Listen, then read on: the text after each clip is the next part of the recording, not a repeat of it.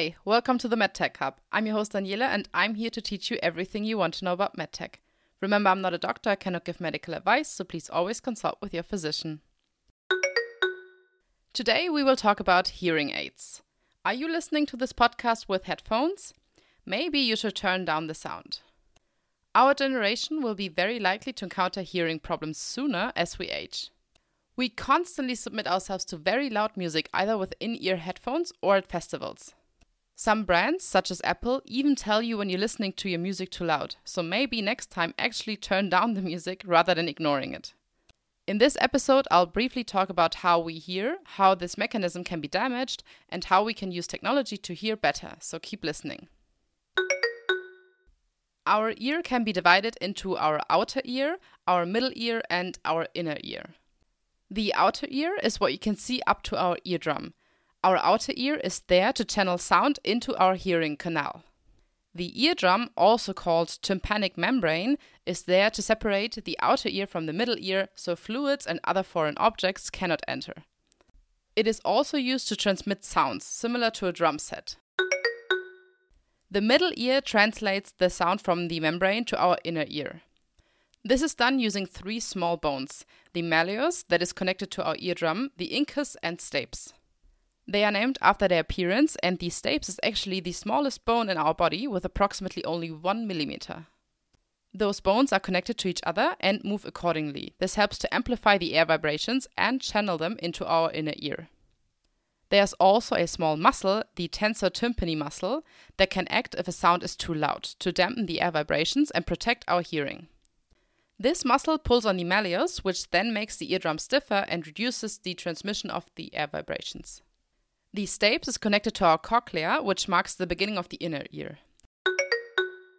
The cochlea looks like a snail shell and is basically a tube that is curled up. It is filled with a fluid and small hair filaments that are connected to cells in the wall of the cochlea. When the air vibrations reach our hearing bones, it will induce a wave in the water of the cochlea. This will bend the small hairs, which then send a signal to the cells in the cochlear wall. Now, how do we hear deep sounds or high-pitched noises? The curled-up water-filled tube will become thinner and thinner towards the end. This will influence the signal of the wave depending on the frequency. So each position in the cochlea has a specific frequency that will induce the highest signal here.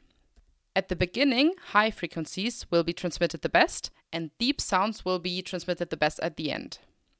If you hear a high-pitched noise, the frequency will also be high. This will trigger the hair filaments to bend the strongest at the beginning. Those cells will then transfer their signal through nerves to your brain. And your brain knows where which cells are positioned, and you will therefore know if the sound is high or deep. By the way, the inner ear is also responsible for our balance. Next to the cochlea, the vestibular system is located. This is a network of tubes and loops that know where they are positioned in space. This system will also send signals to your brain. If you make repetitive movements, such as spinning on an office chair, those tubes will need time to resettle. They will get confused, which will send confused signals to your brain, which will then make you dizzy. Now, problems that will induce hearing loss can occur at any stage. Sometimes hearing problems are noticed shortly after birth, where they will conduct some tests, and sometimes hearing problems will develop over the years. Some of those causes are normal as we age, and some of those are pathological. Let's talk about some of the causes. Sometimes the eardrum will become stiffer, which will make muffled sounds. The three bones in your middle ear can be limited in movement, or you could be born without them. The hair filaments in your cochlea can become damaged as well as nerves. As people age, high-pitched noises cannot be heard anymore. That's why sometimes children hear sounds that the parents don't anymore. Let's take a quick test. I will play a few sounds in different frequency ranges, and you can check if you can still hear them. Now, if you don't hear them, even though you should hear them at your age, does not mean something is wrong and you need to go to the doctor.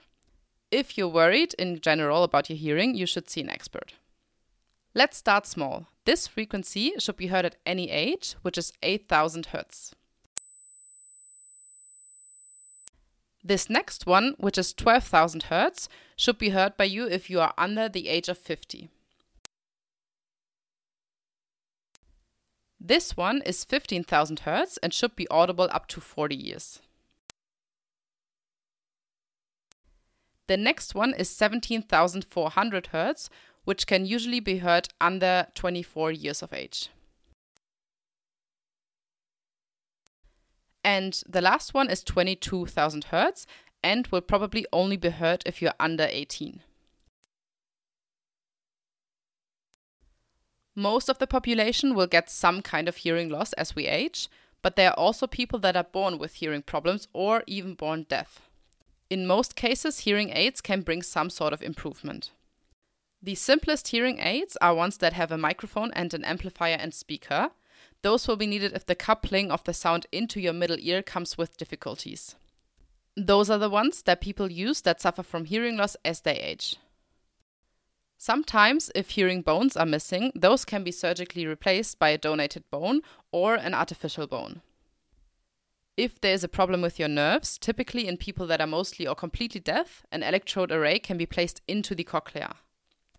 As it is still not fully understood how the nerves in the cochlea code the sound signals, which are then transmitted to the brain, those arrays will not magically replace sounds, but rather simulate sound.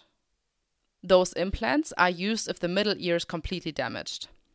The array will do a frequency analysis of the incoming sound and stimulate nerves that are up front in high-pitched noises and nerves at the end of the cochlea in the case of deep sounds. This is called a cochlear implant. You can see those if people have a round implant right behind their ear. This is where the sound will be analyzed and sent to the electrode in the cochlea.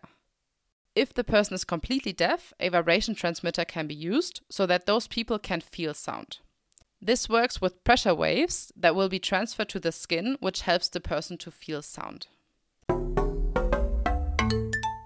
Thank you so much for listening. I hope you gained some new insights on how we hear, how loud music affects our hearing, and what types of hearing aids we will probably need as we age. Next week, I'll talk about artificial intelligence and why this is difficult to implement in MedTech. Please also follow me on Instagram at @the_MedTech Hub. I'm your host Daniela, and I'll talk to you in the next episode.